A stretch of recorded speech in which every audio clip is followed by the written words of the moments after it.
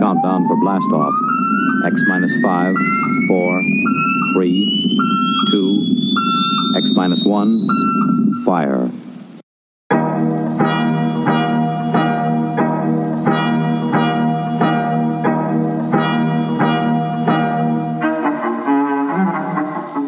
And welcome to another episode of the Forgot My Dice podcast. I'm your host, Jonathan Edwards, and with me, as always, the focus to my lens, Mr. Robert Lundgren. How you doing, buddy? Hello. Good? Question mark? Why? Question mark? We were talking about it. We're getting the kids out of the cribs, and it's rough. It's a transition, man. It's a transition. Yeah. We had tornadoes last night, so I kind of understand. I don't see how one of those has anything to do with the other. Hey, man, I know what two little toddler boys are like. You have a point. It's a thing.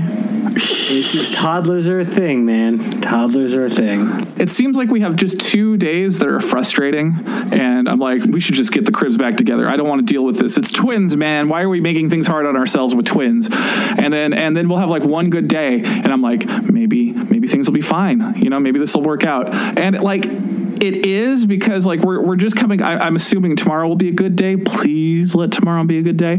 But like, the bad days are getting less bad as we go on. It's like anything, you just got to give it time. You got to give it, yeah. And I really want to go camping this summer, but we can't go camping with cribs or even pack and plays. They're way too big for them. They'd have to sleep in them like sideways on like the hypotenuse, because they would be way too. Especially Barry. Not camping anymore. Well, and Barry, man, Barry's a big kid. He's like off the charts on everything, except for head size. His brother's doing that for him.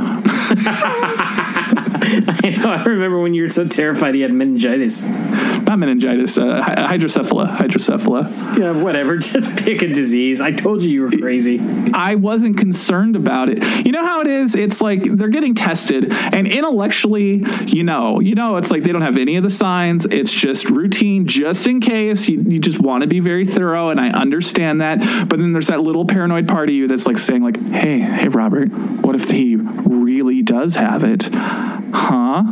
Wouldn't that suck? And you're like, yeah. When Jessica was pregnant and we were getting ready to have Amelia, there was a part of me that was like, what if she dies in childbirth? Then you'll be a single father. Oh my God, you're a single father. You're a single father of 5. Also, everyone that you love is going to die. Oh yeah, I had that too. And it's like, what are the odds? They're really low. But it doesn't matter. If it happened to one person, it's going to happen to you. That's the way your brain starts treating it. Yeah, exactly. That, my friends, is called anxiety. And what happens when the anxiety fairy comes and bops you on the head with the little fairy dust of anxiety? That's when you get some nice Oregon edibles and you just shoo that fairy away and watch Mystery Science Theater and laugh.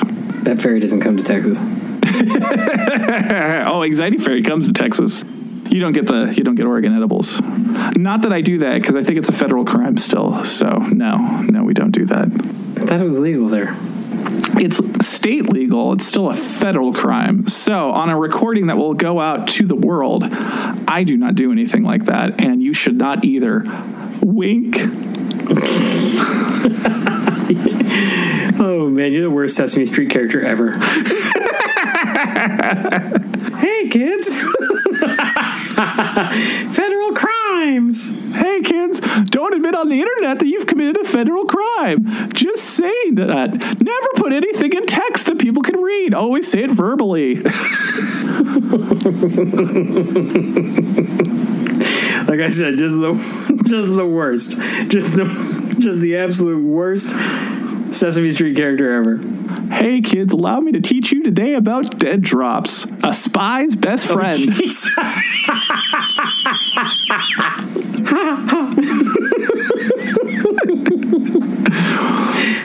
Hey kids, do you know what about suppressors?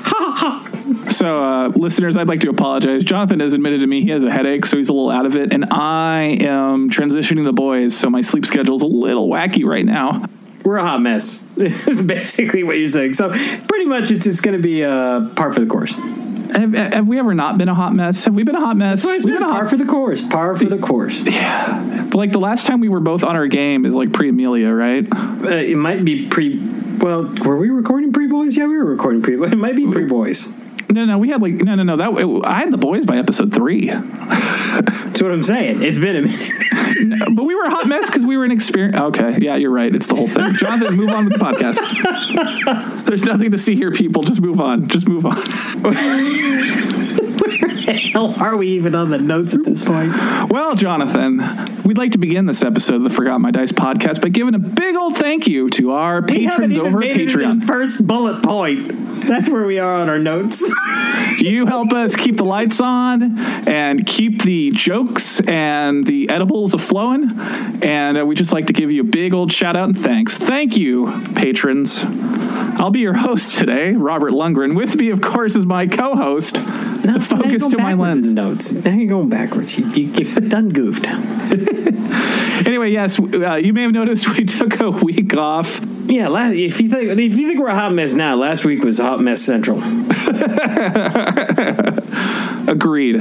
Also, you know what, though? The national days last week were much better than the national day today. I'm sad to say. I was going to tell you guys all about Loving Day. However, if you're hearing about this, you probably already saw it because I've posted something over to the Facebook group, Beyond the Bounds of Time and Space. But yes, last Wednesday was Loving Day. And I don't know, read about it on our Facebook group, which is, I guess, a good segue to go to our Facebook group because I post things about Loving Day there. It happened Wednesday, which oddly enough is in the future for us, but in the past for you, because I scheduled that post. I wrote it today behind the scenes here. You can schedule Facebook posts if you own a group. It's cool. So I wrote it today and told it to, when does it go live? I want to say 7:58 because I wrote it at 11:58 and I'm like, 7 o'clock in the morning's fine. You're just rambling at this point. Shut up, Jonathan. We have a lot of bullet points to get through, and you were not helping. No. So we are 8 minutes in, and I just did 2 bullet points in the last 2 minutes, and we were 6 minutes with your hosting. I'm steering the ship. You are without a rudder, sir. Should I just hit the mute button and just sit here and nod? Yeah, you should. That's pretty much what I do half the time. That's your interview style. What are you talking about? That is my interview style. Moving right along. Hey, we have articles. Yeah. My buddy Wes. Hi, Wes. How you doing, Wes? He wanted to write articles about backstory because Wes loves him the backstory. And I should have mentioned this last time because one of them went live before the last episode aired. But I was going to do it in the future. And yeah, you know how it is. We record and I forget. I'm like, I'll talk about it next time. And it's like, wait a minute. Next time will be way after the articles come out. I'm smart. But yes, he wrote 2 articles over on the website about why you should put groovy backstories into your D&D games. And it sounds like he wants to do more. Wes has got the writing bug. And he's like, can I post it on your public space? And I'm like, man, I'm paying for this. Post away. I'll find pictures. It'll be great. I enjoy it. So, yes, we have articles again. How fun. Isn't it cool, Jonathan? You like articles? I'm a fan of articles. There you go. So go read those articles, people. They're quite good. I enjoyed reading them both. Especially because they talked about a Star Wars game I ran, which I'm very proud of. We could talk about that someday. We could talk about the clone game. It was good times. And we are, of course, going to have a slightly different than normal structure today. Instead of having news, we're not going to do news today. And instead, we're going to be doing a really, really deep dive into a system called Microscope. You could almost say that we're putting a microscope to it.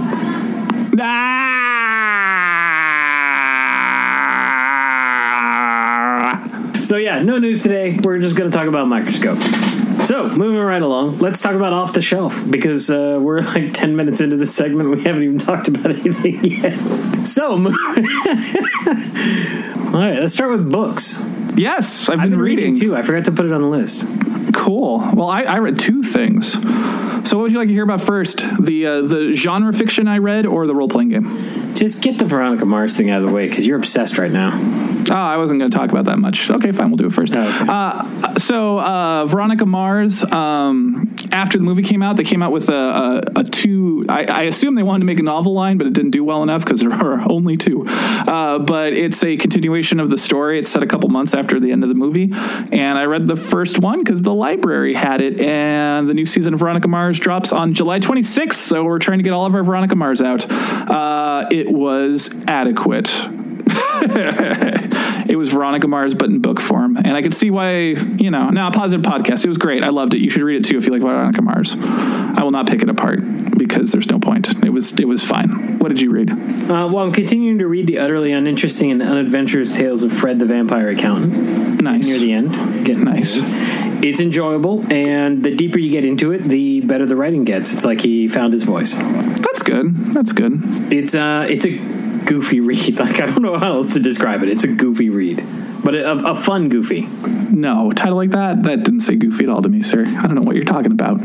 I know. The best part is on the cover. There's the background of the cover is like a ledger, like an old 1800s ledger. Nice.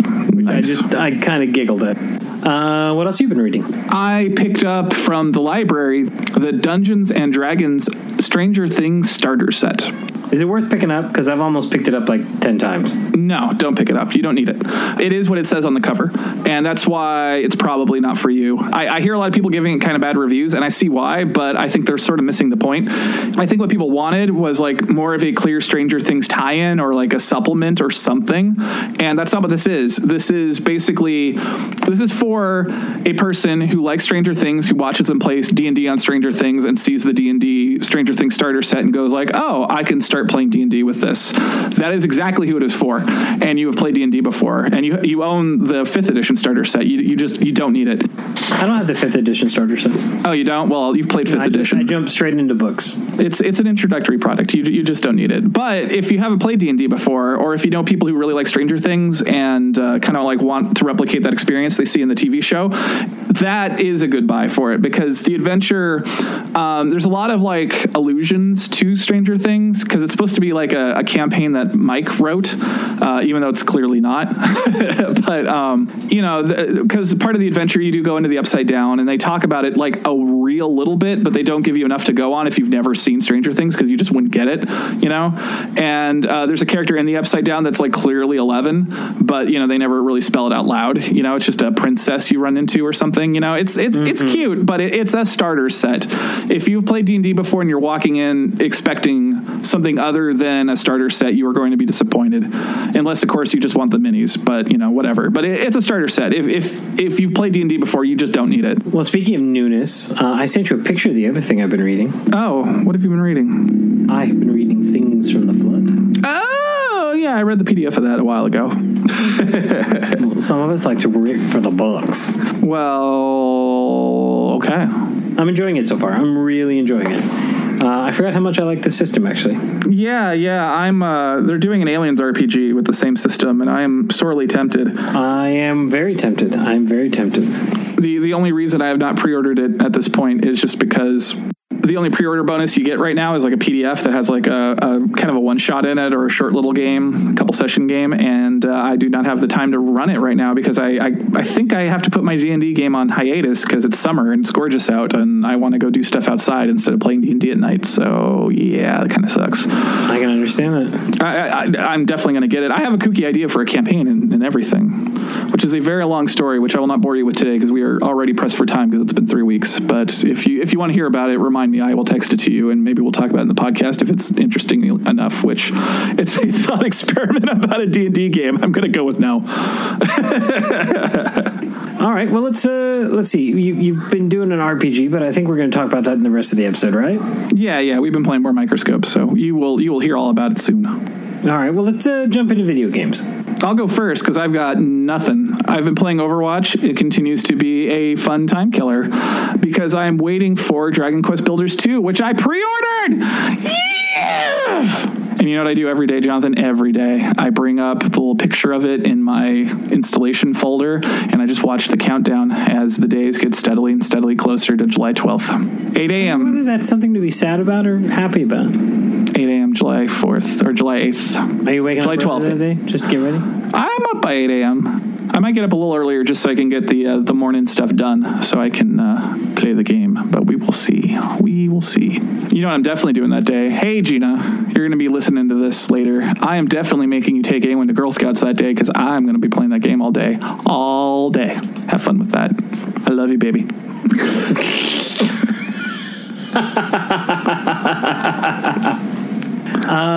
So that's it? Just those two? I've been looking at games, but it's like I already pre-ordered this nice shiny new game that's going to be out in like a month and a half, and I'm like, I can't. So how did you start talking to me about the bonkers Mortal Kombat story? Oh, well, dude, I rent stuff at the library. Well, but that involves playing it. I actually haven't been playing it. My buddy's been playing it, the one who played Injustice. I've just been watching it because I'm rubbish at fighting games. I get frustrated too easily, so I've just been watching him play it and then enjoying. Are you enjoying the story? Like I told you, the story is so batshit crazy. I can't even. But it works. I can't. But it works. And the problem is I haven't played like. I guess we're moving on to Mortal Kombat 11. I haven't played Mortal Kombat 9 or 10, which like rebooted the series at all. So I have like no context for anything that's going on, and it is just insanity. It's like a bad joke. It's like, a ninja, a sorcerer, a cyborg, and a god walk into a bar and get in a kung fu fight, because that's just kind of what happens in that film or whatever. But there's like time travel and gods, and it's like, what is going on in this game? It's crazy. But it's enjoyable, right? It's not a bad crazy. It's a fun crazy that oddly totally makes sense. Yes. And I'm getting a lot of D&D ideas because dude, there are so many flavors of monks in D&D that you could build out of that game. Like I want to make a monk with a hat that's a saw blade, like that one guy. And then there's that blood sorceress lady. That's red. Yeah, Kung Lao. And then what's the blood sorceress lady? I don't remember her name. She's Scarlet. Scarlet, yeah. Appropriate name. Yeah, the best one I saw was when she pulls your blood out of you and makes it into a scythe and then stabs you with it.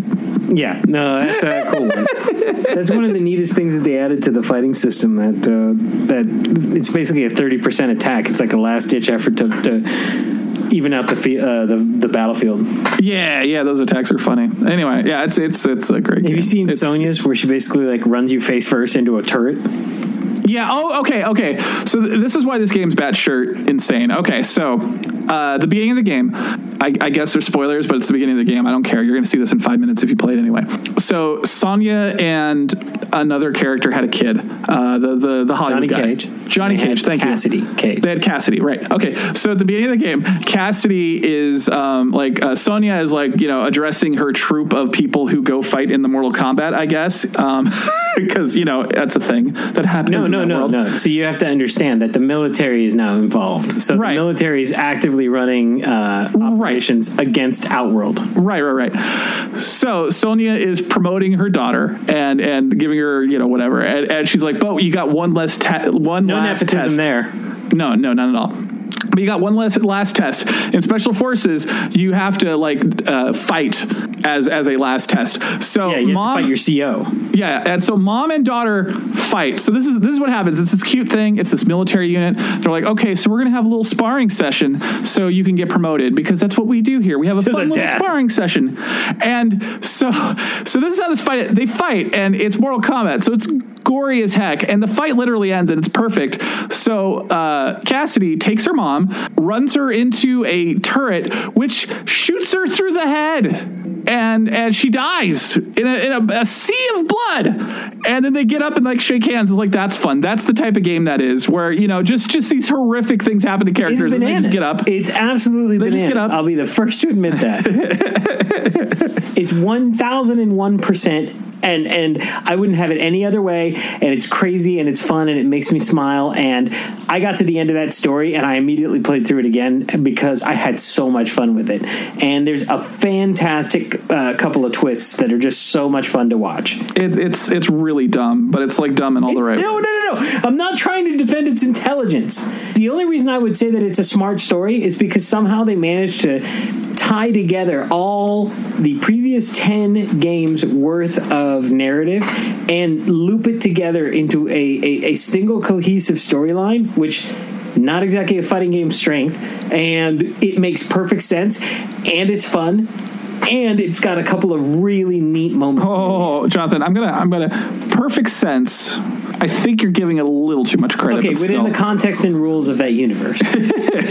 Anyway, Don't get crazy here. Don't get crazy. Yeah. It's a game where people fight each other and mangle each other in horrifically violent ways, like, you know, shoving long daggers through their faces. What are you talking about? That's what the kids do to each other. Yeah, that's right. But that's the world it is. It's like I can have a dagger shoved through my eye, come out the back of my head, and then have my head slammed into the ground. You shake it off. And then you're just like, oh yeah, my eye's fine now. I'll shake the little sleep out of my eye later. And everybody has anime blood because there's apparently 50 gallons of it in you. Have you seen? You haven't even seen the ocean of it yet. Yeah. Anyway, moving on. So I've been playing a lot of Castlevania recently. Yeah, you bought the collection, the anniversary collection? Yes, it comes with Castlevania 1, Castlevania 2, and Castlevania 3 from the NES, Castlevania 4 from the SNES, Bloodlines from the Genesis, and then a couple of Game Boy games. I think that's it. I think it's the first two Game Boy games. And Kid Dracula, which was never released in the U.S. Yeah. Which one are you playing the most? It's kind of a tie between the SNES and the Genesis one. The SNES one plays a little bit better, and it's got those big, huge, beefy sprites, but I just liked the characters from the Genesis version, because there's a guy with a trident. He fights with a trident. Cool. He fights vampires with a trident. Well, yeah. They can have wooden stakes on the end. I mean, I see no issue with this. I'm letting you know that I'm totally on board with this plan. Make it out of silver? Yeah, you keep that vampire at bay. It wants to bite you. That's a good weapon. Right? That's a fantastic vampire killing weapon. But yeah, you put wooden stakes on the end of it. You make it out of silver. Keep the vampires at bay.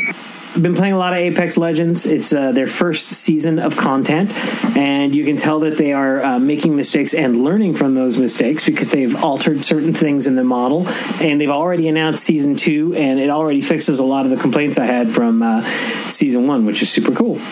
Played some Wolfenstein Colossus. Is that the second one? This is the second one in the new series. Right. Yeah, okay. Had to turn it off after about 20 minutes. Is it bad or violent? There is a head bobble in it that makes me get a very sharp headache and feel just ever so slightly motion sick. Huh, weird. And there's no option for turning it off. And I went and Googled it to see if maybe there was a way to convince the game to not have it. And it turns out I'm far from the only one experiencing this. That's funny, actually. It's I mean, the first one kind of made me feel a little gross, but this one actually gives me a headache, because I think they must have ramped up the frames per second too. And I continue to play Mortal Kombat 11, which we already talked about. Yes, we did. All right, shall we finish out with some movies and TVs before hitting the board games? Yeah, sure. All right, what have you been watching? So much, Jonathan, so much. I see that. You've been busy. Yeah, I have been busy. So we watched Aquaman. I think I enjoyed it more than you, but I enjoyed it like Mortal Kombat 11. It is indescribable. Right? So it's not just me. Like it's. I will say this: I don't think Jason Momoa can hold a movie on his own. He makes a very good sidekick.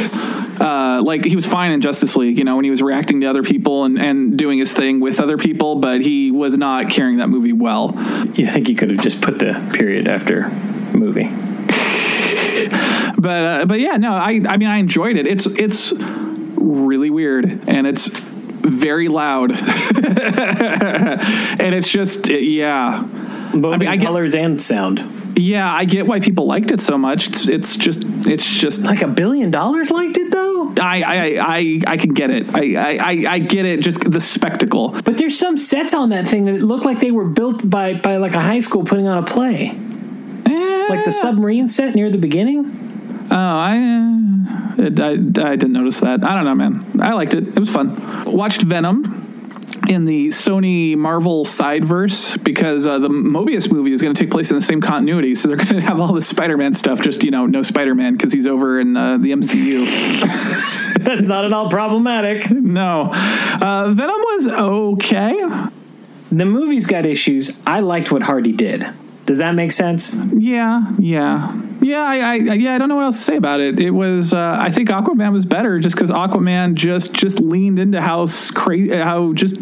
it just leaned into what it was. Where Venom was trying to be a little bit more serious, and maybe it shouldn't have been, or realistic. I don't know. Aquaman was just like whatever. finished up Altered Carbon finally after a brief hiatus because the noir was getting me down, so I had to take a break for a little bit. Altered Carbon is it's real good. You and I were having a pretty long conversation today about how Cyberpunk has a lot of problematic elements, and I think we both agreed that Altered Carbon tried to at least address that a little bit, which was nice. Totally. I don't want to give out any spoilers. It's worth a watch. It's only like 10 episodes. The plot is a little convoluted and weird, but it's just an interesting sci-fi universe. I get why someone's making a role-playing game out of it, and I want to watch season 2. I'm ready. I'm ready for that. And then we canceled CBS again because we got done with The Twilight Zone. So I haven't talked about 5 of the episodes. So let's go through these in a relatively short order. There's an episode called 6 Degrees of Freedom, which is about a mission to Mars, and it's kind of dark. And that one was a very classic, just sort of like what a twist Twilight Zone. And not very heavy-handed, wasn't really supposed to be about much of anything. I missed it, but I liked it. It was true to form, classic Twilight Zone, just twistiness at the end. I liked it. The episode called Not All Men, which is basically toxic masculinity, the episode, that one was very heavy-handed. It was so heavy-handed. And I didn't get what it was going for at the end because, they kind of make it seem like it's a thing, and then they say it's not, and it's a weird episode. But it's basically about a bunch of meteorites land, and they start releasing red stuff, and then all the men in this town, like, they get really, really angry and veiny, and their eyes turn red, and they just start, like, beating each other up and stealing crap, and toxic masculinity, the episode. Like, it subverted its own point at the end, and I don't agree with, like, the last, like, 2 minutes of it. It kind of undid what it was trying to say, at least in my point of view. But maybe that wasn't for me. Who knows? They did an episode called Point of Origin, which was basically let's show you how awful detention centers are by coming up with a convoluted point, or a sci-fi way to put a white person into a border detention center, and it was very good. It was hard to watch. I need to get CBS and just power through Discovery and that. Yeah, you do. Season 1 of Discovery I did not like, which we've talked about. Season 2 they course corrected because they put the hope back in Star Trek. That's all I wanted, and the hope was just distilled into one man, Christopher Pike. I would let that man be my captain.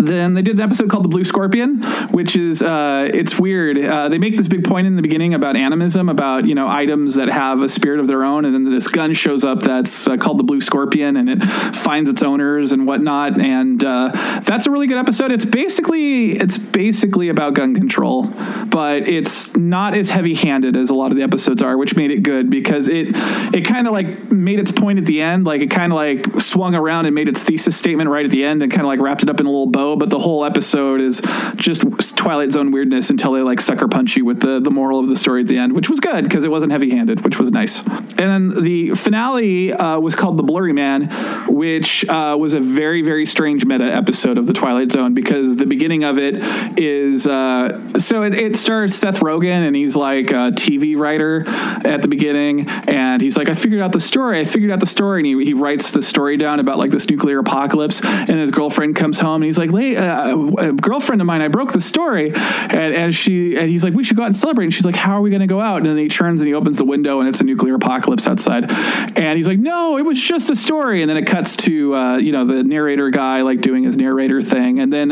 near the end he kind of like stumbles on his words, and he starts like calling off camera to like the writer, and then it like cuts to like them filming an episode of the Twilight Zone, and he gets the writer to punch up the narrator's script, and so she goes into a corner and she kind of like comes up with something to make the script better, and then he brings it back to him, and he's like, oh, this is good. So they put on like some cue cards because they got to like change it live, and they do the beginning again with the oh, it's the nuclear apocalypse, and then instead of doing what she wrote, she starts talking, it's like, so and so is a writer and blah blah blah, and he does like the narration about her being in an episode, her, the writer of an episode of the Twilight Zone, being in an episode of the Twilight Zone herself, and how weird that is, and it's just a weird meta episode. It's a weird one to close out on. It thought it was cleverer than it was.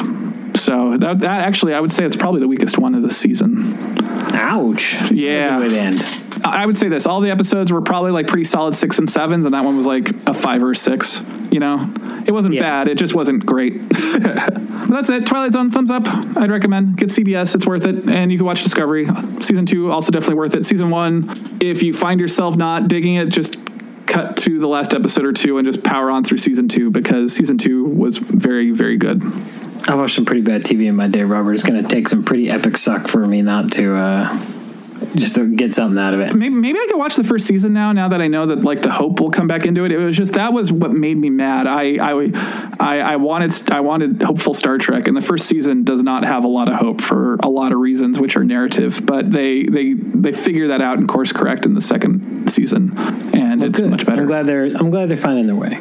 Yeah. So what have you watched? I took a couple plane rides, and in those plane rides, I occupied some of my time reading, and I occupied some of my time watching movies. I watched A Quiet Place. There's a movie that's not shy about dropping the feel bomb in the first 5 minutes. Have you seen it? No. It's those first 5 minutes are definitely a hint of what is to come. It's a very good film, but it is rough to watch. Okay. I watched Thor Ragnarok again. I love that movie. It's just goofy and silly and fun, but it has just enough seriousness in it to balance the books. Like it's a good comic book movie. I don't know how else to say it. You know what's really nice about that movie? Hemsworth was talking about leaving the MCU after Endgame, but he had a good time on Ragnarok, and he had a good time on Endgame as well. Yeah, because they're letting him explore the character and do stuff with him. Yeah, and he's like, I'm still having fun. So he's like, I might do another one. Or he actually said, I'll definitely do another one if they want me to. Well, Taika Waititi is supposed to be coming back to do another Thor movie. So there we go. Let's hope. Because Ragnarok was awesome. Also, apparently doing his shirtless scenes is really rough because he has to work out a ton. And then the day they film, he has to not drink for a day to get all dehydrated and lean. Yeah. And I'm like, that just must not be fun. And finally, I watched Predator, the new one. The new one? The one that Shane Black wrote? Shane Black wrote, yeah. I've heard that's a hot mess. I'm not 100% sure that it's a good movie, but I know I had fun. Well, that's fine. That's how I felt about Aquaman. I got to the end of the movie, and I'm thinking to myself, that wasn't good. But then I realized, but I'm really smiling, and I laughed a lot, and I had a good time. Is it a good Predator movie? Maybe. Is it a good movie? Probably not. But is it watchable? Yeah, it kind of is. I don't know how else to put it. I know it's a really weird way to review a movie, but that's how I ended up feeling. It was just weird. All right. I'll give it a go. It's got some classic Shane Black in it. It really does. There's some really interesting characters, a surprisingly diverse set of characters. And they set up some interesting moments, and there's some genuinely heartfelt stuff in it. And then the rest of the movie happens. Jonathan, hold your thoughts. I got 10 days left on my HBO. I will, because Game of Thrones is over. Why bother? I will give it a go. It's on HBO right now. I will see if I can. Oh, is it? All right, good. Watch it. Because I need a foil to understand what I watched, because I'm not 100% sure I do. Okay, fair enough. I will bounce it off of. All right, I'll see what I can do in the next 10 days, because we have until the 20th. All right, good stuff. By the way, just going to throw this out here again. PSA from us to you. People are complaining there's all these streaming services. How am I going to watch all the stuff that's on the streaming services? You don't have to watch everything. I got done with what I wanted to watch on CBS, and I turned it off, and we're going to watch Hulu now for a little bit because it's Veronica Mars. And then when Picard comes on, we're going to switch, whatever. Just turn it off. You don't have to subscribe to all of them simultaneously. You can't watch everything. Just focus fire. Okay, thank you. That's all I wanted to say. I keep reading these articles where people are freaking out. It's like, now there's going to be Disney and blah. And it's like, just focus fire. Just binge it. That's what it's there for. Okay, I'm done. I'm sorry. Board games, Jonathan, board games. All right, well, let's talk about board games. You have played a board game. Yes. That I have played, but I think we're going to talk about it on the show later, right? Not alone? Not today, but in general? Maybe we could. If you want to talk about it later, we can talk about it later. We won. I think, given that it's the rare game that you and I both get to try, I think we should. True that. I like the way you think, but we've got a lot of episodes in store, so That's okay. We've got our map for like 2-3 months. That's a good problem to have. That's true. But you played Photosynthesis. Oh, that one too. Yes, I did. We will talk about. I was talking about Not Alone. Which one's Not Alone? That's the one I was playing on Board Game Arena with all of our pals at the Facebook group. Oh, I didn't get a chance to play that one. I know, because you suck and you should have joined us. It's time. It's time. I know I'm not going to be able to give it the time it deserves, so I haven't been able to join yet. But soon, I promise. Yeah, our current game of it is like falling apart because whoever the hunter is not hunting. But yeah, the previous game was great. I had a lot of fun. Not Alone is you crash on an alien planet and a beast is trying to assimilate you, I think. From the video I watched, I'm like, that's you. That's kind of gross. It's like thingy. But yeah, you're just trying to survive, and it's you should play it. We should talk about it. I want to get your thoughts. It's basically the hunter is just trying to figure out what the people are going to do, because the hunter knows how many locations are on the field, and they know what cards the players have played. So they have to like try to guess what they're up to. And any talk you have is supposed to be with each other in front of the hunter. So you have to like use code. And Brendan, I swear to you, I am a cheater, and I really thought hard about talking to Ray on Facebook because I could. But I want you to know I didn't want to violate the spirit of the game, so I didn't do it. I held myself back. I am a cheater. I thought about it. I really thought about it, but I let it go. If so our victory. That doesn't make you a cheater. That just makes you human. I could see myself doing it and having weaker moments. And that's okay, but you didn't act. Yeah, I could. I'm telling you, I could see myself doing that, but I held myself in check. So, and that's me saying it out loud. So hopefully I will just never do that. But there you go. So what have you been playing, sir? Let's shotgun through these. A lot of stuff that you're familiar with. Dale and I sat down and played some more Mansions of Madness. He picked up one of the new expansions, and we got to play a mystery on an airship. It was very Scooby-Doo, which makes me want them to release a Mansions of Madness that is Scooby-Doo themed. Just saying, you can send the royalties over here after you make it, Fantasy Flight. Just saying. Fantasy Flight Games, you have a good thing with Mansions of Madness. Make a role-playing game using the same principles for the love of God. Like with the app and everything? Yeah.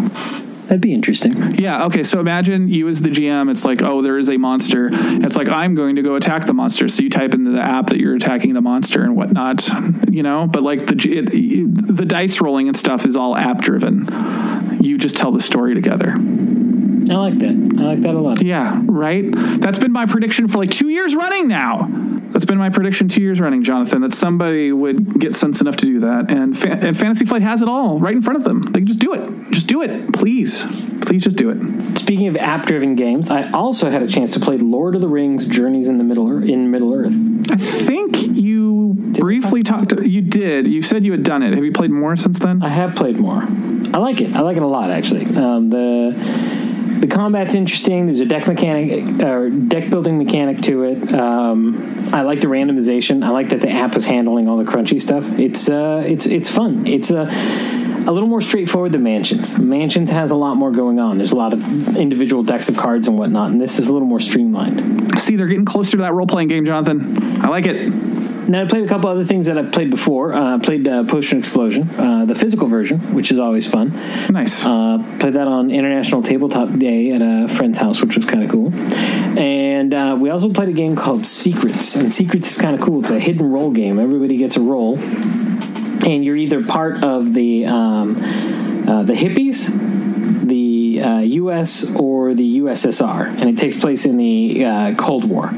And basically everybody is handing out roll cards, and these roll cards have different actions that happen when you hand a person the roll card, and there's also different point values associated with it. And the whole point is that everybody's role is hidden except from them and another person, and you are trying to generate a situation where your team wins unless you're the hippies, in which case you want to have the least number of points possible, hopefully in the negatives. That's funny. So you're trying to figure out the other roles of the people at the table, and you're trying to hand them cards that are going to either help them or hurt them. But when they get the card, before they look at what's on that card, they have an opportunity to either hand it back to you, forcing you to play it, or play it themselves. So depending on who knows what piece of information or thinks they figured out what piece of information, things start to go downhill pretty quick. And the paranoia creep on this one's pretty high. You get pretty paranoid pretty quickly. Well, if you're a hippie, that's just par for the course with what they're smoking. Yeah, there you go. So, it was a really interesting game. I had a lot of fun with it. Cool. I liked it a lot. If somebody handed me a couple different hidden role party games, like Werewolf or this or any number of the other games that are like this, I would reach for this one right now. This one would be number one. Cool. All right. I see Keyforge on your list. Yeah, the new sets started coming out. We now have Keyforge Age of Ascension. So a buddy of mine and I got together and we each bought the starter set and a couple of decks, and we played a bunch of Keyforge. How's the new set? The new set is interesting. The pace is different. Things are slowing down a little. That's funny. That happens to Magic, too. I don't know that it's a good thing or a bad thing. It just is what it is. We had an equal amount of fun. The decks are a little more technical. Like, you need to learn them a little more. There's some more nuance to these. Our friends over at Evil Hat sent us a copy of Channel A that I finally got a chance to sit down and try out, and it's interesting. You are a producer, and you are producing anime shows, and everybody gets a bunch of cards, and you're trying to pitch different shows to each other. And I won't say too much more other than to say that the group of us that played were laughing hysterically. We had a good time, and we were laughing. A certain knowledge of anime is required to make the game function well, because you have to kind of understand what the tropes are to make them funny. I'm going to send it to you so that you get a chance to play too, and I will save the rest of the discussion for after that. Cool beans. I can't wait. This was Evil Hat's game that was on Kickstarter not all that long ago. Oh, was it a Kickstarter? Yeah, they Kickstarted it, and then it's coming out, so it should see a retail release. That's why they sent it to us. We are part of the hype machine, Jonathan. That's okay. I'll say this: we had a good time and we laughed a lot. Well, there you go. That's all you need. That's all you can ask from any game, right? Especially if it's booking itself as a party game. That's right. All right, and now, Jonathan, it's time for that one last thing. Spoilerific endgame stuff. So skip forward until you hear music if you don't want to hear spoilers for Endgame. Is that enough of a warning?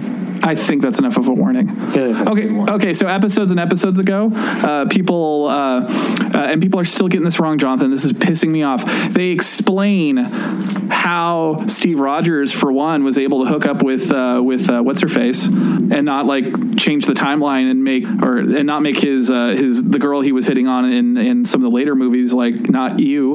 Although I think that was her niece and not her daughter. But anyway, it was her niece. It was not her daughter. Yeah.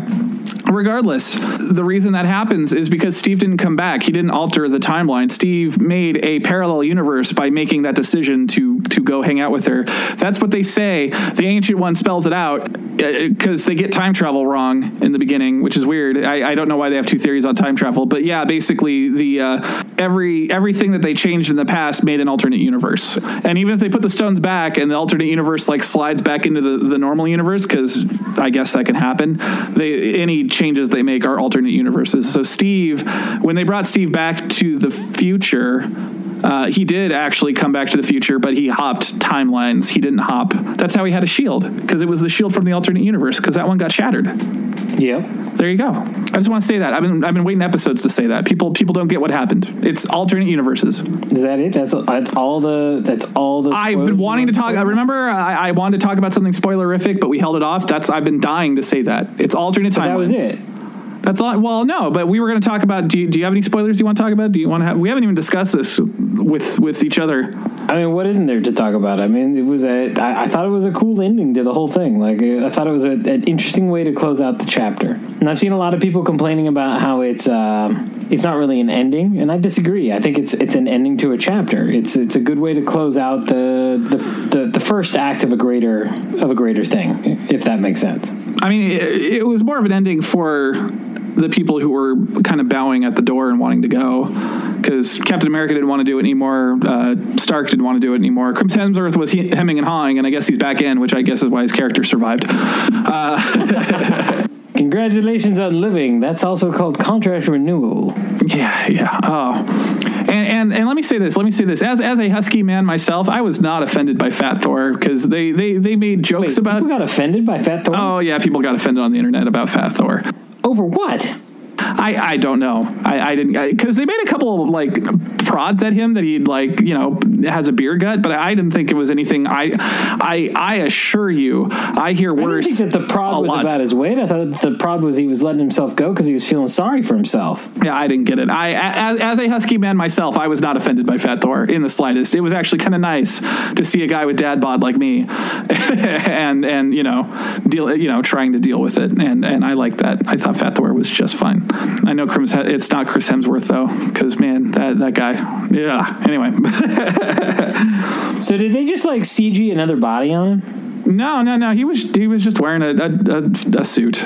He had a prosthetic gut. Why didn't he go all Christian Bale and like gain all the weight? Because that's actually really unhealthy for you. Shocker. Yeah, Christian Bale does it all the time. I mean, he went down to 82 pounds for that one movie and then turned around and became Batman. Some people can do that and some people can't. And you know what else I liked? I can't imagine that was healthy for him. I was totally kidding. That is a terrible idea. Don't do that. Don't do that. You know what else I liked about Husky Thor?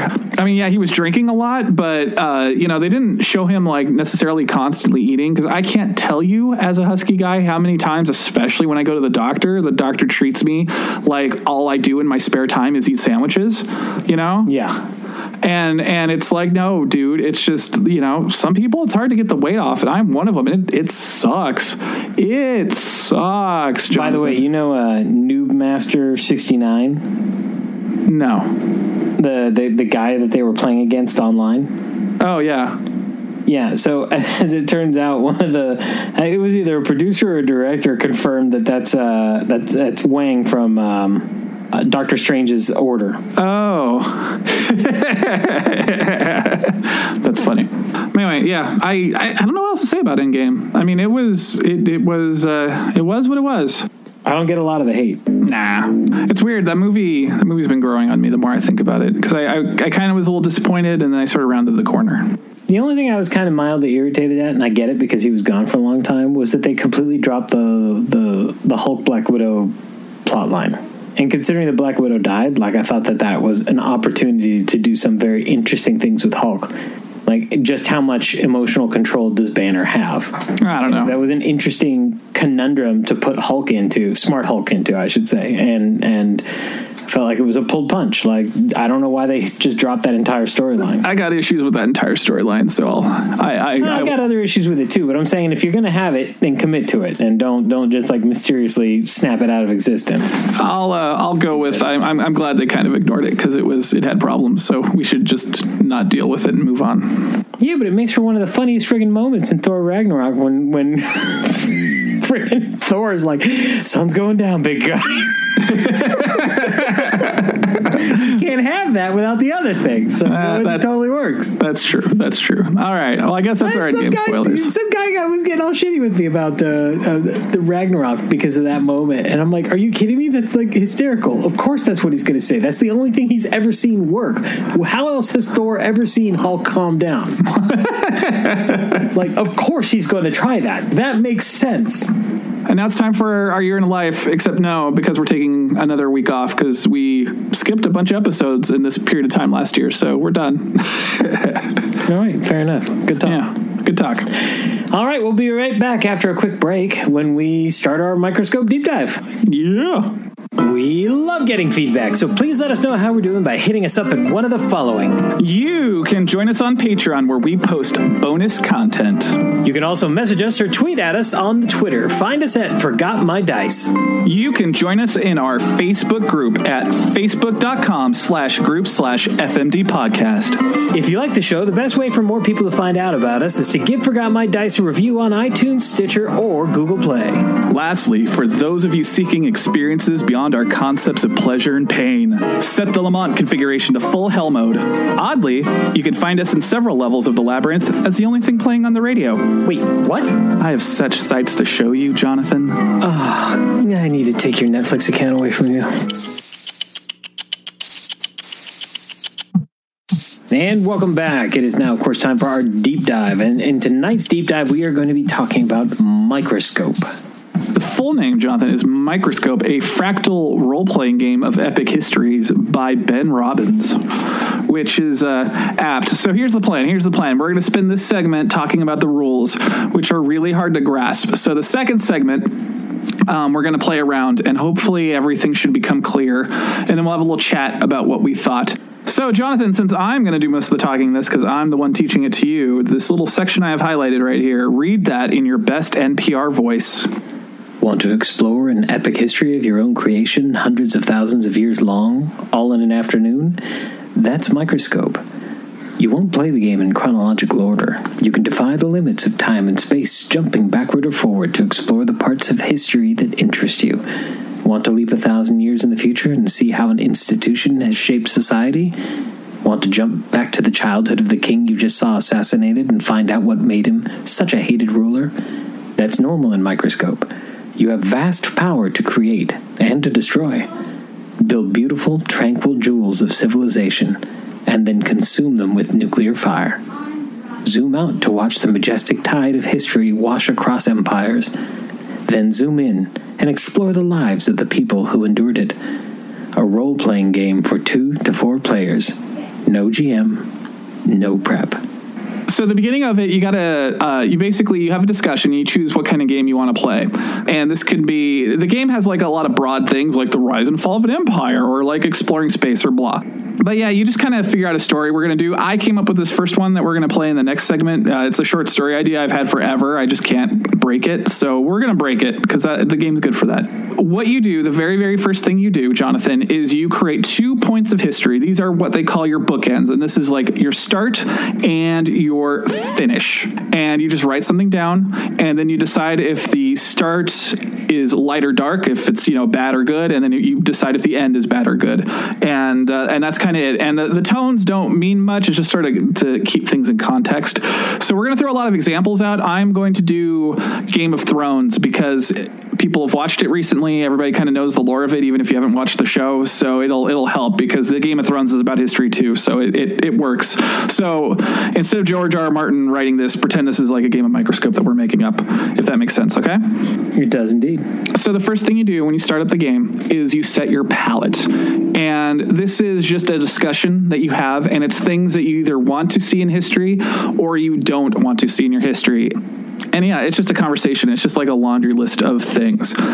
And you can discuss this. A lot of the game, you do not have that option, but this is the one that you do. So you can kind of like, wheel and deal and whatnot. And if somebody makes something that they're not quite happy with, you can try to like tweak it.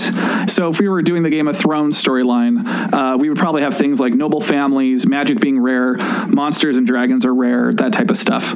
And the way the palette goes is you go in turns. So if you and me were playing, I would make something up and you would make something up.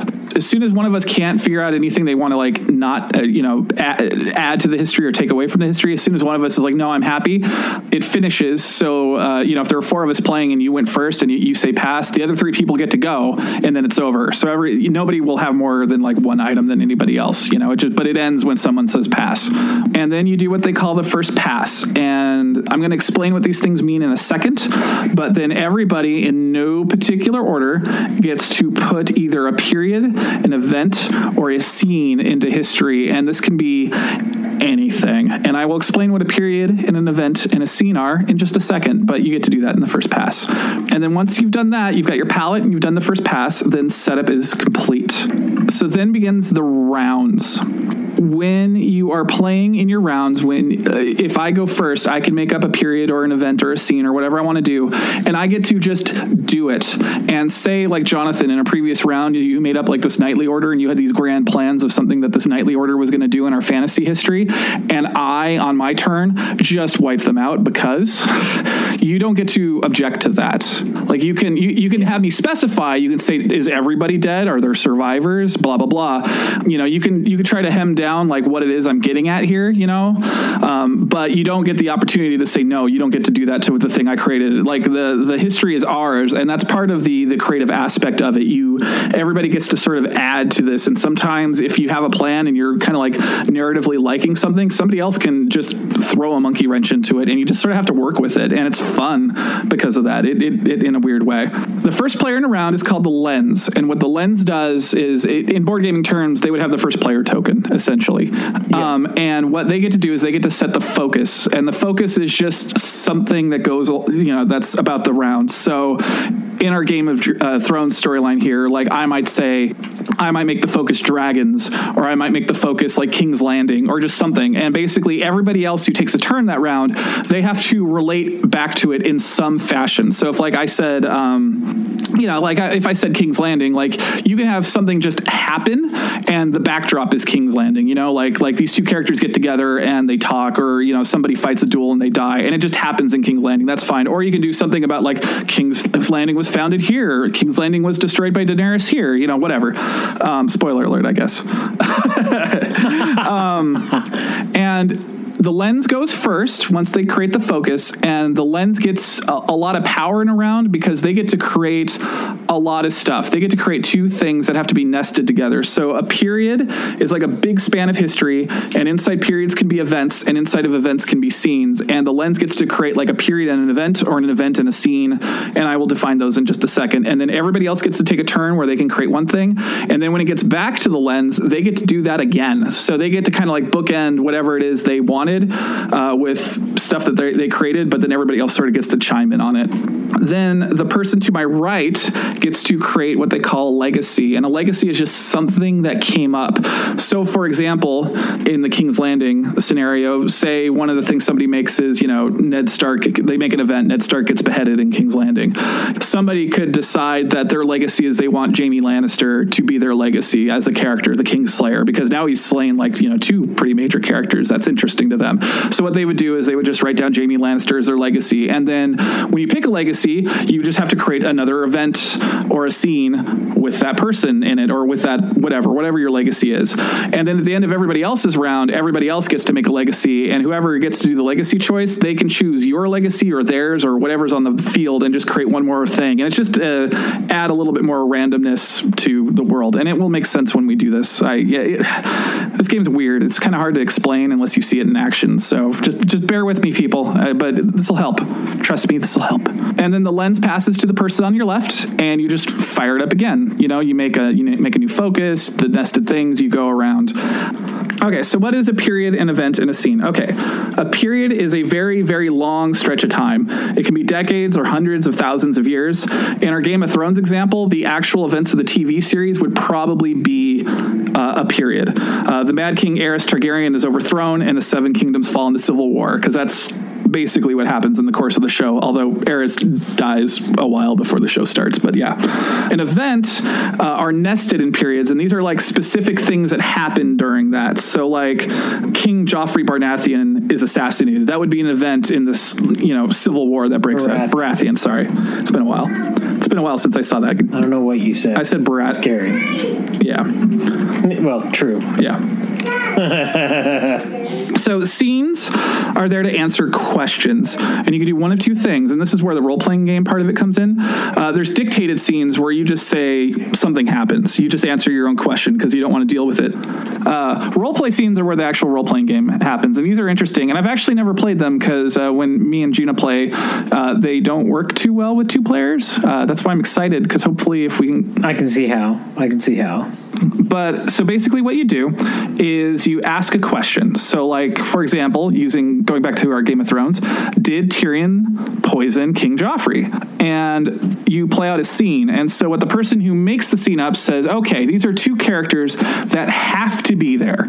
So he would say, obviously, Tyrion has to be there. And maybe that's the only person he wants, right? He's like, Tyrion has to be there.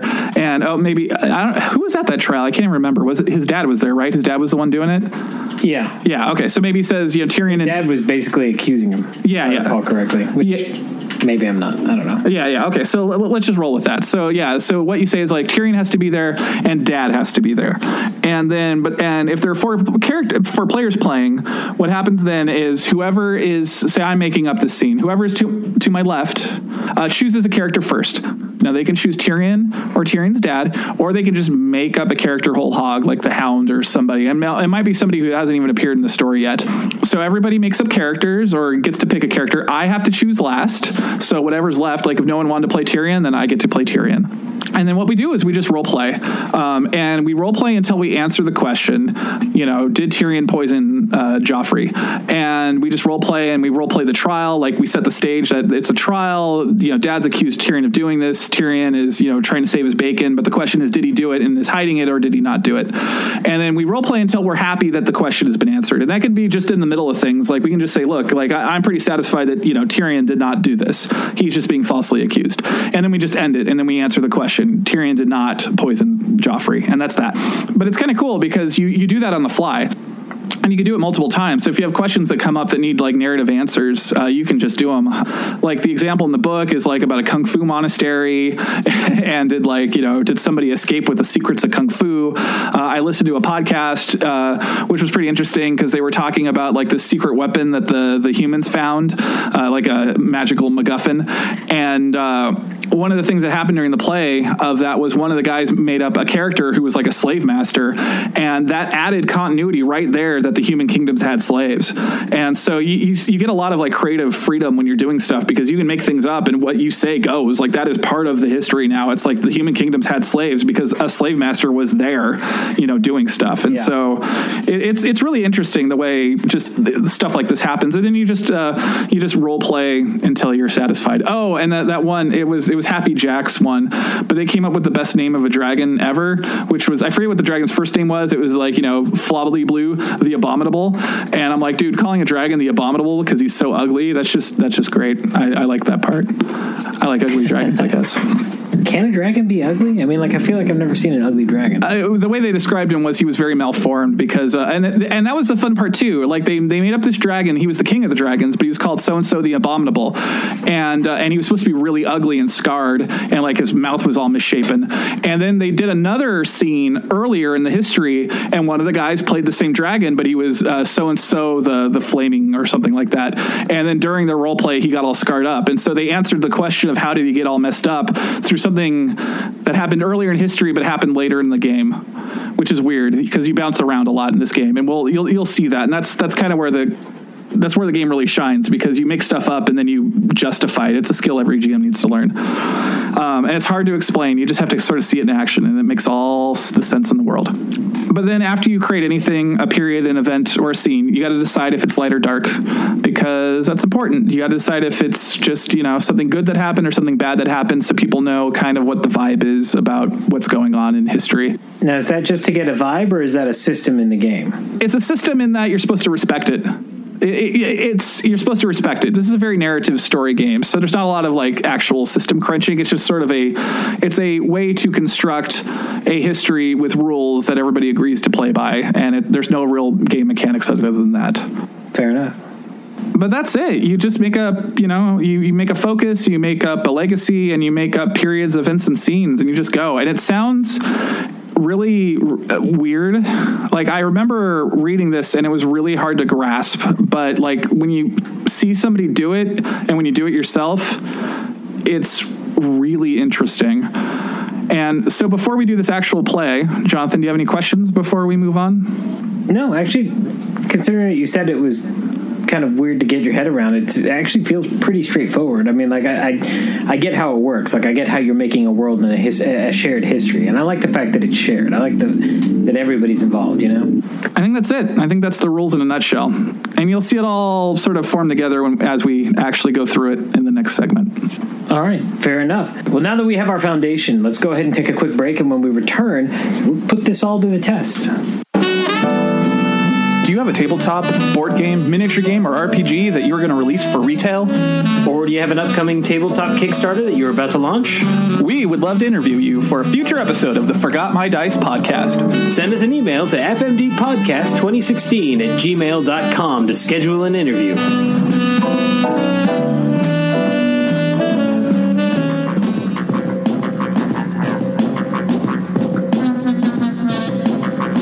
And welcome back from the break. As always, we are going to go into our deep dive now in our third segment, but not as always, we have a special guest. Robert, who have you brought with you? I have brought Gina, my lovely wife, because Microscope plays better with 3 people. Hello, everybody. Let's just get into it, because Jonathan informs me that he is tired. It's been a week. It's been a week. True. And it's only Tuesday. It's only Tuesday. Mm-hmm. You mean Monday? Because we totally recorded this all in one go. What you said. Yes. So the first thing we need to do is we need to set up our bookends, which we are using Trello because we're playing this over time and space, which is like a card program. So Jonathan, if you look, our bookends are near the end. The generational ship Ozymandias leaves Earth en route to Kepler 62F. And the end of our history is the generational ship Ozymandias arrives at Kepler 62F and finds an abandoned human colony there already. My intention for this is that we're going to discuss the history of what happened and why there's a human colony there already, because that's like the mystery and the ship's not the important part. So the history we're covering is how did humans beat a generational ship to a very distant star. So the first thing we got to do is decide if these bookends are light or dark, and typically it's like one or the other, but yeah, is it a bad thing that they got there and things were already there, or is it a good thing? Oh, I think it's a bad. Yeah, I'd say dark. I already know why. Well, but we could throw off your plans. That's true. That's true. And is them leaving light? Yes. Yeah, sure. So now where we're at is, if you remember from our chat about the rules earlier, we have to make our palette. Now, how we do things is we go in no particular order, but we're going to start with Gina because she already wrote something down because she's ahead of this. I put that under the palette for nay, meaning, this will not occur, is the reason for leaving Earth is not because its resources have been, quote unquote, used up. Because I hate that trope. It's stupid. So, Jonathan, you can go next, and I'll write it in for you if you want. Do you want to add something to the palette? So I'm a little confused here. So do you mean from a historical perspective? Because I thought the bookend went up the big. No, the palette is more describing what type of story you want this to be, and the rules that we set early on that we, will follow. So, meaning you want there certain to be some things, and then you don't want certain things. So I put down this rule of not having the Earth be used up because I don't want anyone to go there when we're playing this game. Okay. So it's kind of like, I don't want aliens. No aliens. Okay, perfect. Add another card. No aliens. Boom. I'm going to add, I want there to be cryo sleep, because generational ships kind of logistically are a nightmare. Transporting enough people to start a new civilization is a feat, and it would require a large ship, but cryo sleep solves a lot of problems. All right, Gina, it's back to you. And by the way, Jonathan, we're going to go until one of us passes, and then we'll finish up the round. So it started with Gina. Nobody will have more than one thing more than anybody else. So, Gina? I'm writing it down.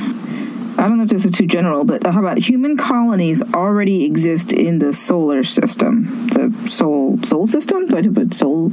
So our little solar system has already been colonized when these people leave, I'm assuming? Yes. All right, Jonathan, what do you want to add to the history? The whole generational ship is spawned because they can't break the faster than light conundrum. So basically... So no FTL? No FTL. Not in the beginning, at least. Okay.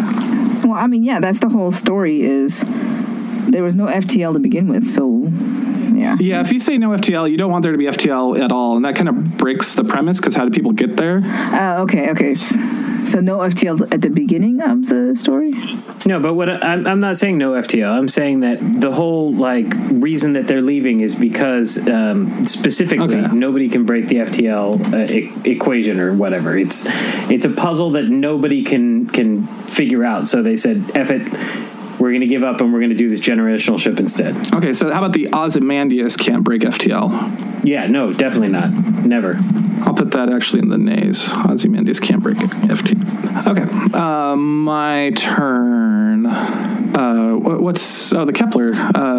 That's the one that identifies planets, right? Yeah. Habitable planets are easy to identify from Earth because we got that Kepler things. We got the Kepler 5000. It's all souped up. All right, back to you, Gina. You got anything? So if I want to say cybernetics and genetic modification exists, would that be too many things? Should I need to pick only one? Yeah, I would pick one for now. That seems fair. Jonathan, do you agree or disagree? I agree. Dang it. You get to pick one. Okay. My iPad changed it to Cabernet exists. Cabernets. Jonathan? Contact with Earth is essentially nullified because of distance. Okay, so no FTL communications. Yeah. I'm going to go with the FTL we're going to eventually use is like hyperspace or like jumping, you know? Like you go to another dimension, a dimension of sight and sound. Is that okay with you, Jonathan? Like when because there has to be a human colony there already, so they took the long way around because they can't break the speed of light, and so they figure out, yes, we indeed cannot break the speed of light. We just have to, go elsewhere. I mean, what's your thought on the dimensionality? Is it like a plot point, or is it just... I mean, it is just going to be a plot point. For me, I like jumps just because I think they're funny, where you just sort of, like Battlestar Galactica style, just pop in and out. I don't want to go all... what the hell's that movie? Oh, yeah. No Event Horizon. Yeah. FTL. No Event Horizon. Hyperspace.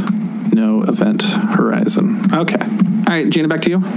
I'll say genetic manipulation is commonplace. Ooh. I'm going to disagree. Oh, you don't want that? Yeah, no. So was that? Well, we can talk about it because what makes you uncomfortable about it? This part we can talk about. So what makes you uncomfortable about genetic manipulation? I don't know. It just seems like you don't want Moreaus or animal people or.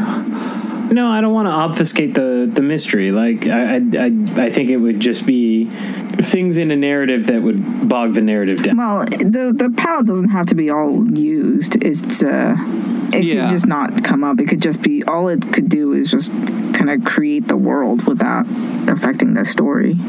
No, I just I would not want to take away from the mystery that we're trying to make a big point. Well, how about, would the presence of genetic manipulation keep you from being able to explore this mystery? Can there be limited stuff? Like, are they curing genetic diseases and whatnot in the future, and instead of like giving people wolf eyes or whatever? Yeah, if it's going to be, it has to be within like a relatively close realm to normality. Like, I don't want it to be like crazy. So how about shit. Genetic therapy is commonplace? So like Gattaca is commonplace? Yeah, I think Gattaca is a really good anchor point. So yeah, you don't, no normal rows, no people, growing feathers and stuff. Yeah, exactly. I want it to be grounded in functionality, I guess you could say. Is that okay? Stuff that makes life in space easier, not necessarily fancy. Not transhumanism, but Okay. Is that okay? Yeah. Can you alter it to give us like the Gattaca level? I think that's something we all. Fine. It's a reference point we understand. Genetic therapy is commonplace at the Gattaca level or something. That seems fair. All right, Jonathan. I'm going to say that mechanical ability is prized above all. Oh, so these guys they're sciencers, or? I mean, it's a generational ship. People that can keep that sucker running are the people in charge. Well, remember, we're doing the history of what happened on Earth between... Oh, I thought we were on the ship. No, we're not on the ship. The ship is... Again, we're going to explore how there's already a human colony there by the time the generational ship gets there. It's the transit of the generational ship is the period of history we're working within. Okay, I thought we were doing that from the perspective of people on the ship getting there and finding. That would be if we made this into a role-playing game, but it's not a good Microscope game. You'll see why in a second. Yeah, we're just basically creating a story. We're world building. Yeah, world building. And the universe is much better than the one little ship. Although the ship could come up. I mean, there's nothing saying it can't. It's just there isn't going to be like a necessarily mystery. Like, we're going to invent it as we go. Okay, I'll say people forgot about the Ozymandias. Okay. They also forgot about Dre. I don't get it. No Dr. Dre? No Beats? Beats? I'm good. I'm going to pass. So you guys can each do one more thing if you choose, and then that'll be that. Would this be kind of kooky? What if the Ozymandias has to be flown by a pilot? So there has been one person that's the plot of what's that one movie with Dennis Quaid and the mutants? Is that lame? No, I mean, it would make a certain amount of sense that there's a crew that's, in that movie, there's a crew that gets woken up and they do a couple years of service and then they go back to sleep while they're in transit. It's just, it's a horror movie. I forget what the movie's called, but yeah. Pandorum. Pandorum, yeah. But, I mean, if you want to say that the Ozymandias has to have a skeleton crew, that's fine. All right, Jonathan, your last pick. Yay or nay? Or you can pass. I'm good on the pass. Okay. So this is our entire palette that we just discussed. We are going to definitely have cryosleep. Human colonies already exist in the Sol system. Habitable planets are easy to identify from Earth. Cybernetics exist. FTL is hyperspace, but it's nice. No event horizoning. Genetic therapy is commonplace at the Gattaca level, so we don't have any weird Moreau creatures. People forgot about our ship, the Ozymandias. The Ozymandias has a skeleton crew, and for our nays, the reason for leaving is Earth is not used up because Gina didn't like that trope. Jonathan picked no space aliens. I forget who picked Ozymandias can't break FTL. I think that was Jonathan too. And no FTL communications. So once you leave, you are on the hundreds of years delay to get your signals across. Now we are at the first pass. So we are still in the setup phase. And at this point, we can go in any order and we can create an event or period. But when someone says, I have an idea and I want to go, they go. Like, we do not get to say yay or nay on this. Like, the story is in session. And from now on, this is not a collaborative game. You can ask questions to get somebody to be more specific about something. If you have like a question about it, like, what do you mean by, it'll come up if it comes up. But if somebody says something and you don't quite get what they're trying to say, you can ask them to specify, but you're not supposed to suggest things. This is not a give and take at this point. And we are in the phase now where things are, we have to build on each other and what's here, and we just have to roll with it. And again, our history here is going to hopefully mostly focus on how a Earth colony got to a planet that I believe, if I remember my science on Kepler 62F, is something to the tune of like 9,000 light years away, and how it beat a ship that was taking the long way around. Hold on, I'll give you a number. 1,200. 1,200. 1,200. So yes. So the ship is taking the long way around at 1,200 light years away. Wow. Did the ship take, 1,200 years to get there? Exact timing's not super important in Microscope, but it's a long enough time that we can definitely have a good amount of history in there. Yeah. Okay, I'm going. All right, I'm going to add an event. Or I'm sorry, I'm going to add a period. Shouldn't you do a focus?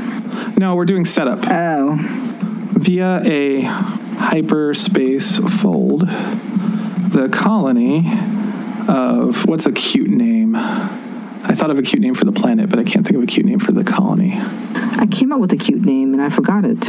Oh man, we're going to go. The colony of New Portland. Oh, jeez. Established on Kepler 62F as a farming world. They quickly name the planet Camelot, because I like Arthurian legend. Okay, so that is a period of time that is between our beginning and our end. So yes, so I've named the planet and the colony. All right, that is my thing. Jonathan, do you have an event or a period of time? I do. What kind of event do you want to do? The great, I'll call it the Great AI Purge. Ooh, is this a period of time, or is this a... This is a period of time, and it's why the Ozymandias was forgotten, because humanity created a great AI to assist them with life on Earth, but unfortunately it got out of control, and when it did, they had to purge it, and when they purged it, they basically purged the entirety of human history. They basically had to shut the internet down, and that was what everybody had become dependent on in terms of history. Oh, so paper really was dead, and it's... Yeah. Oh, wow. It was a digital age, and then their digital assistant went rampant, and when they purged it, they lost everything. It was a fire sale. Cool. Light or dark, sir? I'm going to go with... It doesn't totally matter. It's just kind of how you want to think of it. Is it more light or more dark? It's essentially a dark age, so I guess you go with dark. Okay, and do you want that to happen before or after they made that colony? Before. It has to happen before, because the Ozymandias has to be forgotten. Perfect. I put it there. To history. The Great Artificial Intelligence Purge, creating a digital dark age. Dark. Gina, you can create a period or an event. And I'll post some screenshots of this up on the Facebook group so you can see kind of what we're doing on Trello. We're supposed to play this with note cards. This is like the note card RPG, but yes, we don't have digital note cards. Well, we do. It's called Trello. We should get some advertising bucks from them. Okay, so amid the chaos, a new religion based on human consciousness elevation emerges, and the hope for peace emerges. Oh gosh, that's terrible writing. Basically, the thing about human consciousness evolve into being better human whatever, that stuff happens. So the Federation, but as a religion? Yeah. So this is our setup. This is what we had to do to set up. We did the palette and we did events, and they didn't have a focus. We just kind of did a scatter shot of whatever sounded interesting to us. So now we are playing the first round. And our virtual tabletop, just to make things slightly easier, is I'm going to be the first player. Gina's going to go second. You're going to go last, Jonathan. So I'm the focus, and I'm the lens, and I get to decide what the focus is. And Jonathan, I liked what you said about the Great Artificial Intelligence Purge, so we're going to go with that. So the focus of the round is the Great Artificial Intelligence Purge. Because I am the lens, I get to go first and last, and I get to create 2 nested events. So I can create a period and an event, or I can create an event and a scene. Let's see. I'm going to go with an event. So my event is commonly held as the end of the AI Purge Wars is the discovery of a trove of books from an old used bookstore in the ruins of old San Diego.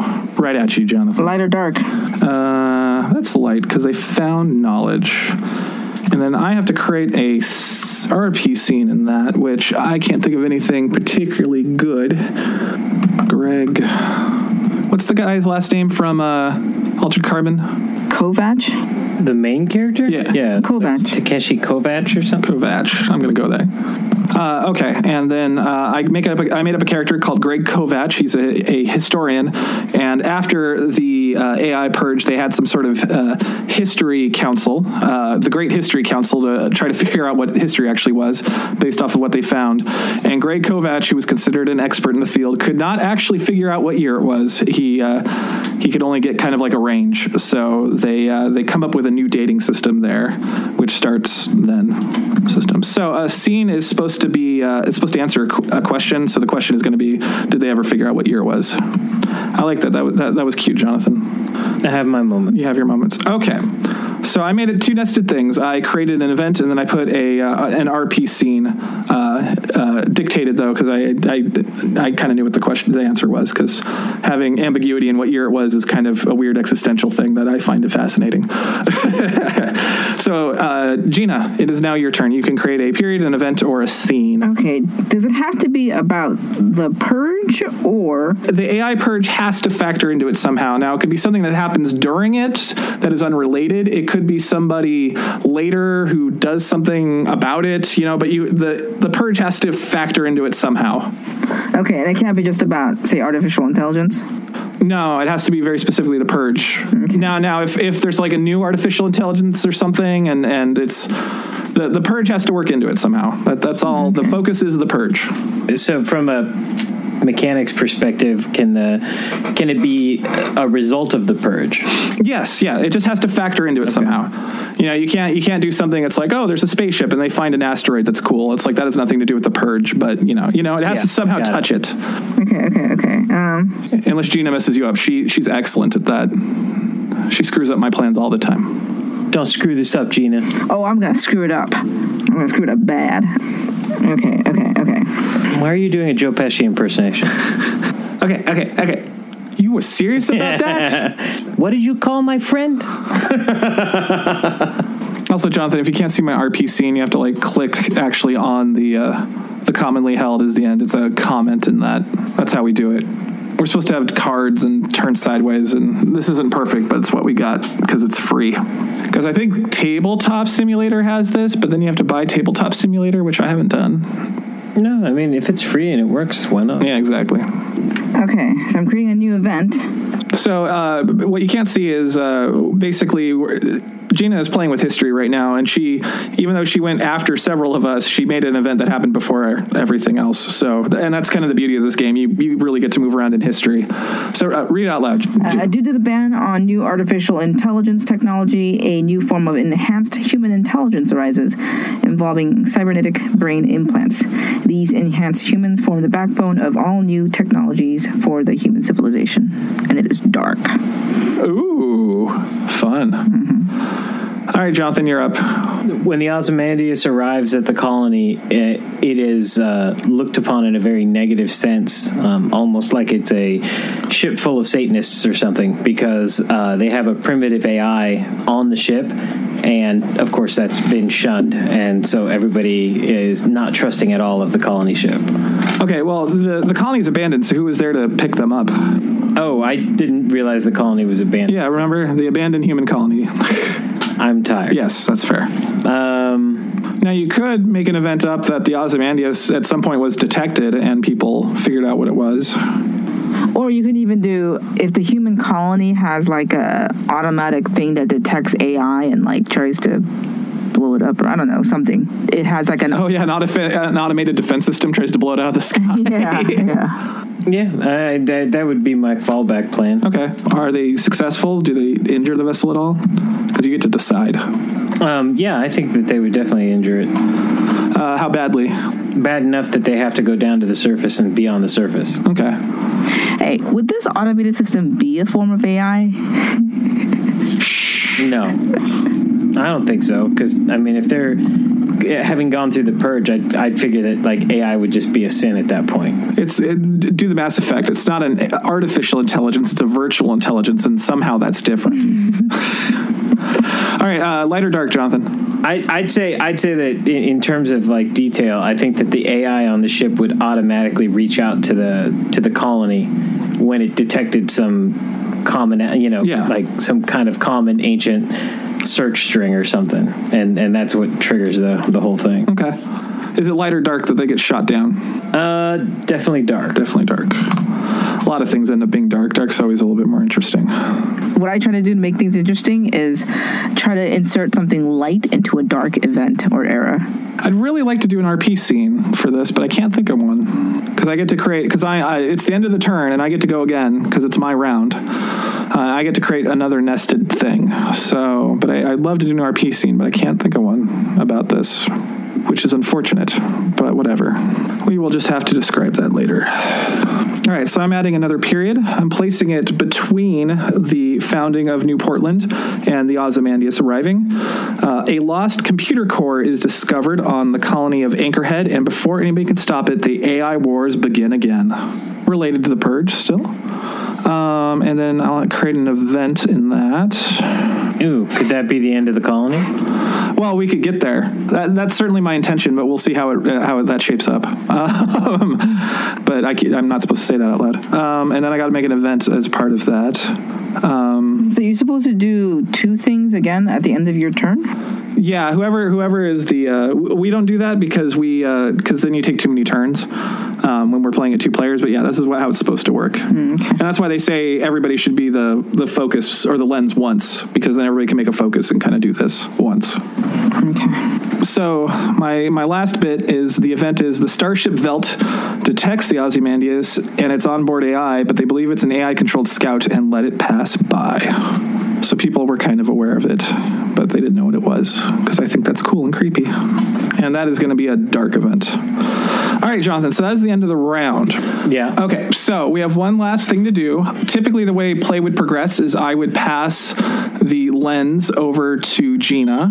However, we have one more thing to do. We have to do a legacy. And so what you do is you, because you're at the virtual tabletop, the player to my right, you get to pick something that we talked about during this that doesn't necessarily have to be the Great AI Purge. It could be one of the ships. It could be anything. It just has to be something that came up during this round, and you create that as a legacy. And you can create an event or a dictated scene based off of that legacy. And then you just sort of keep that legacy in front of you. So is there something in this round that sort of tickled your fancy? Yeah, I'm kind of curious to know more about the discovery of the Trove of Books. Okay. That's your legacy, and now you can create an event or a dictated scene. And again, a dictated scene is basically you create some characters and you answer a question, basically. So I'm sorry, I'm trying to do what now? You have to create something now. Pretend your focus right now is the Trove of Books from Old San Diego. Mm-hmm. And you have to you can't create a period. You can only create an event or a scene. Okay. What if they are found during a erosion reclamation process, like the natural erosion of the coastline needs to be reversed every so often to keep the city around, because otherwise it would be all underwater, and that's how they find this Trove of Books. Okay. So that sounds a little bit like a scene based off of what we got. So is there a character who come up with a character who discovers it? Just some underwater welder guy, I guess. Just like some guy that's down beneath the ocean and doing his thing. And he inadvertently opens up an entire, like, almost like what seems like a cavern, but it ends up being just sealed up old portions of the city that had been built up. Okay. Is there a question that needs answering in that? Like maybe like what kind of bookstore it was, or? Yeah, because I think that's going to make a major impact onto.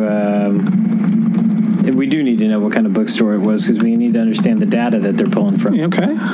And you have to answer that question. So what kind of bookstore was it? I think it'll just be a good old fiction bookstore, making the whole the whole Trove kind of suspect to the viewer.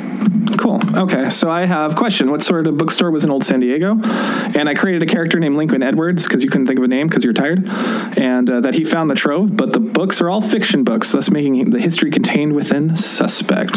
So that's the question that got answered. So now you keep it, and the way legacies work is Gina would be the next player, and then I would have the next legacy move. And so I could pick whatever I wanted, but I could use your legacy. Like if I liked your bookstore for my legacy move, I could borrow your legacy. And so as we play, eventually we'll have 3 legacies up, and we don't necessarily have to use our own. We can use other people's, but since you went first, you obviously only have one to choose from. Yeah. So, and then that's it. Like, that's the end of one round of this game. So, I mean, we have a little bit of a history here, of the future. You created something whole hog out of nothing, which was this artificial intelligence and these wars and this dark age. And we moved around a little bit in history. And that's kind of the beauty of this game, that things that, pop into existence, early in the game can come back later, but earlier in history. And it's really weird. And then you basically create this, convoluted timeline that's personalized to you and your group. That's really neat. I like that a lot. And it's a really interesting tool for everybody getting involved in manufacturing a world, which is so often the biggest problem with world building. It generally is dictated by one person. I mean, for me, this is great too, because like I've had this story idea in my head forever. I mean, forever, and I just couldn't figure out how to, and like artificial intelligence making a dark age, I wouldn't have come up with that. It's a cool idea. I like it, but that's the fun. We have to sort of work around each other's stuff. So I got a few questions to sort of round us out on this. And because you're the new player here, Jonathan, I'm going to ask them of you. So you kind of already said it, but yeah, did anything else about this work for you besides the history portion, or is that it in a nutshell? It's not just the history portion; it's the entire collaborative nature. Like that is very exciting to me, and it's also a really quick way to really flesh out a world and universe. It's very efficient. Yeah. But everybody has ownership, which I really like. Yeah, and I like how there's no, after the palette, there's no talking. Like if somebody throws a monkey wrench and stuff you're trying to set up, oh well, you just got to like work with it, and it kind of makes history a little bit more interesting and layered in a weird way. If you're going to use it later or not, because you can just do it for the fun of it too, which we certainly have. We played the silly games about the internet and fairies, right, Gina? Mm-hmm. All right, so did anything not work for you, or was anything confusing? I wish we could have done a role-playing scene, but in all the games I listen to, it usually takes a couple of rounds to get into that, because that's when you have enough characters around that you can start doing stuff. So I'm not shocked it didn't happen. But anyway, anything didn't work for you, Jonathan? No, there wasn't anything that didn't work. It was some of the concepts at work are a little odd to kind of wrap your head around at first, and then once you do, it all makes a lot of sense. Yeah. But it's that the initial learning curve can be a little steep. Yeah, and it's kind of hard to have it explained to you. It's easier when you see it flowing. It's also really fun when you see a finished product and you realize just how, like in the first game Gina and I played with, at the beginning during the setup, I casually mentioned like a city. I came up with it randomly. Actually, I think Gina came up with the name because she comes up with good names. But that city like really factored into things later in ways I brought it back up again as like the base of the big bad, which was not my intention at all. But yeah, it's cool like that. I have one final question for all of us. Or I have two final questions for all of us. I was going to just talk about like any potential uses for Microscope you could see. I've certainly used this to make up a D&D setting with Gina. We were doing that, and now it looks like we might not play it, but oh well. I mentioned it earlier. We have a lot of people here who make board games for a living. This might be an interesting way to like come up with fluff for your board game if it matters, I had actually been thinking the exact same thing. I'm really glad that you said that, because I think anything that involves fluff, whether it's board games or writing a script or writing a book, it's a good balanced way to approach both world building and storytelling. Like for the D&D game I wanted to run, I basically wanted to use the keep rules from Strongholds and Followers. So I had this kind of strong vision of the game I wanted to run, which was it basically was set in a land where there was like a big bad, but the big bad had died not all that long ago, and so people were starting to resettle his lands. And so I sort of explained that vision to Gina, and I said, so this is the end result. Like I want there to be a D&D game in a world kind of like this, and that was kind of our end point in our history. And then we made up a beginning, and then we sort of just played the game in the middle. And so if you have like a clear established thing, like if you have a set of rules that are for like a vaguely space game or a fantasy game or whatever, as long as you all sort of agree that this game has to be the end result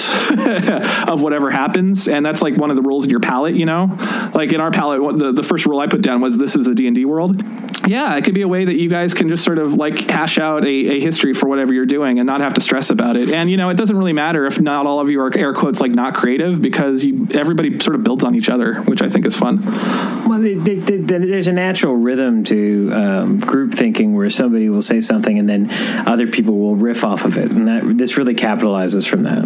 What I was thinking was that would be helpful, even if not in a game setting, is if you are a writer and you want to write fantasy, especially fantasy, sci-fi, that kind of stuff, where you need to build a world, this can be helpful because in my day, I've read a lot of bad fantasy and sci-fi, and people love coming up with a world, but the world has no history. And so the people, that exist within that world, like nobody behaves normally because it's a world where, like, say it's a world with some sort of magic. It's like that magic has always existed. No one knows how, it doesn't explain how it existed or how it's changed over time. It just is. And when you take something like, say, Lord of the Rings or George R.R. Martin, where they went to the the trouble of creating a history, and then all the characters reference a shared history, which just makes the world richer, but it also gives you kind of a basis for how those characters behave, interact, and whatnot. That can make the story so much richer. And so if anyone's out there trying to write a novel out there, and you're not quite sure if your world is rich enough, or maybe just as kind of as an exercise, like find somebody who you trust or is a good writer and go through this with your world and see what happens, and that can give you just history that you don't all have to come up on your own. And it'll be more interesting and layered because there are pieces in it that aren't going to be you, and you still have to deal with it, which history's like that. Sometimes there's random stuff that comes up that just is a weird coincidence or whatever, and you just sort of have to roll with it. Yeah, you don't have to keep it all, obviously, if you're just writing a book, but it can give you a jumping off point, especially because there could be something interesting there that you didn't even know existed. One last thing, I was on the Microscope Reddit, and somebody, I should have wrote down his username. I'll have a link for this in the show notes. He created a variant of this as an epilogue for D&D campaigns. That was really cool. And so basically what you do is after you get done with Curse of Strahd or whatever, and you're retiring your characters, you just run a game of Microscope where you just come up with what happens to all of your characters up to the point of their death, and all the NPCs and just stuff that happened around your characters. You get a weird sense of closure by running a couple rounds of this where everybody sees kind of what happened to the world after the fact. And I don't know, I thought that was a really interesting storytelling device too. And the rules you made up for it were really good because the setup's a lot more involved because you do a round of setup using NPCs and locations from the campaign, and then it's a little bit more involved, but I really dug it. I thought it was pretty cool. Okay, and Jonathan, let's wrap this up. Do you have any final thoughts about Microscope? Anything left to say? The only thing that I think is left to say that not just that it's a great tool, but that it's a fantastic idea for any kind of group game because it gives everybody a piece of ownership in that world, which means they're going to be that much more invested in their character, the world, and more importantly, the game. I agree. That's Microscope. You can find it and the companion book, Microscope Explorer, on Indie Press Revolution, Lame Mage Productions, or in your FLGS if they stock stuff from IPR. But it's a little niche, so make sure you call ahead. I think that close it out, Jonathan. Well, Robert, that means that we are once again at the end of yet another episode of the Forgot My Dice podcast. As always, join us on all of our digital domains and come and join the conversation. Tell us what you think about Microscope, or if you've used it, or anything else we've talked about in the show today. Which means, Robert, there's only one thing left to discuss, and that is, do you have any final thoughts? Yes. If you are interested in this, Gene and I have experimented with Trello enough that I think we could run a game off the Facebook group, maybe. We might have to finally put a use to the Forgot My Dice Discord server I made ages ago. Or maybe not. But yeah, if you want to give it a go, just let me know. I'll put a thread up. Could I go on a rant about my thing about why I hate the trope of the used up Earth? Can you do it in 30 seconds or less? Okay, it doesn't make sense. Why on earth would you go and establish a planet on freaking Mars, which has, it's like, if the Earth has really run out of resources to the point that Mars has freaking more resources than Earth, then we'd be all dead. It's like Mars has no atmosphere, it has no water, it has no arable land. It'd be far more effective to create a colony on Antarctica or the Mariana Trench or something rather than Wrap it Mars. up, Jace. It doesn't make sense. Earth can never get used up to the point that we would leave. The music's playing. I mean, to counter that point, Mars has nothing but virgin rare earth metals and things like that. It's also covered in rust, which is extremely caustic and dangerous. Whatever new planet they go to would have to have, oxygen and water. And that's why I put that habitable planets are easy to discover, so it wasn't a crapshoot when they got there. Wow. Safe bet. Thought of that. Bam! Yeah. Counterpunched. Combo breaker. Play us out, Jonathan. Be excellent to one another, and party on, Robert. Party on, Jonathan. Party on.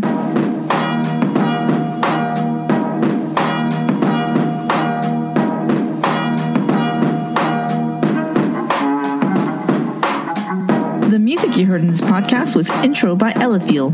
Additional music was provided by Brian Winkleman. Funding for the Forgot My Dice podcast was provided by our supporters on Patreon. Thank you.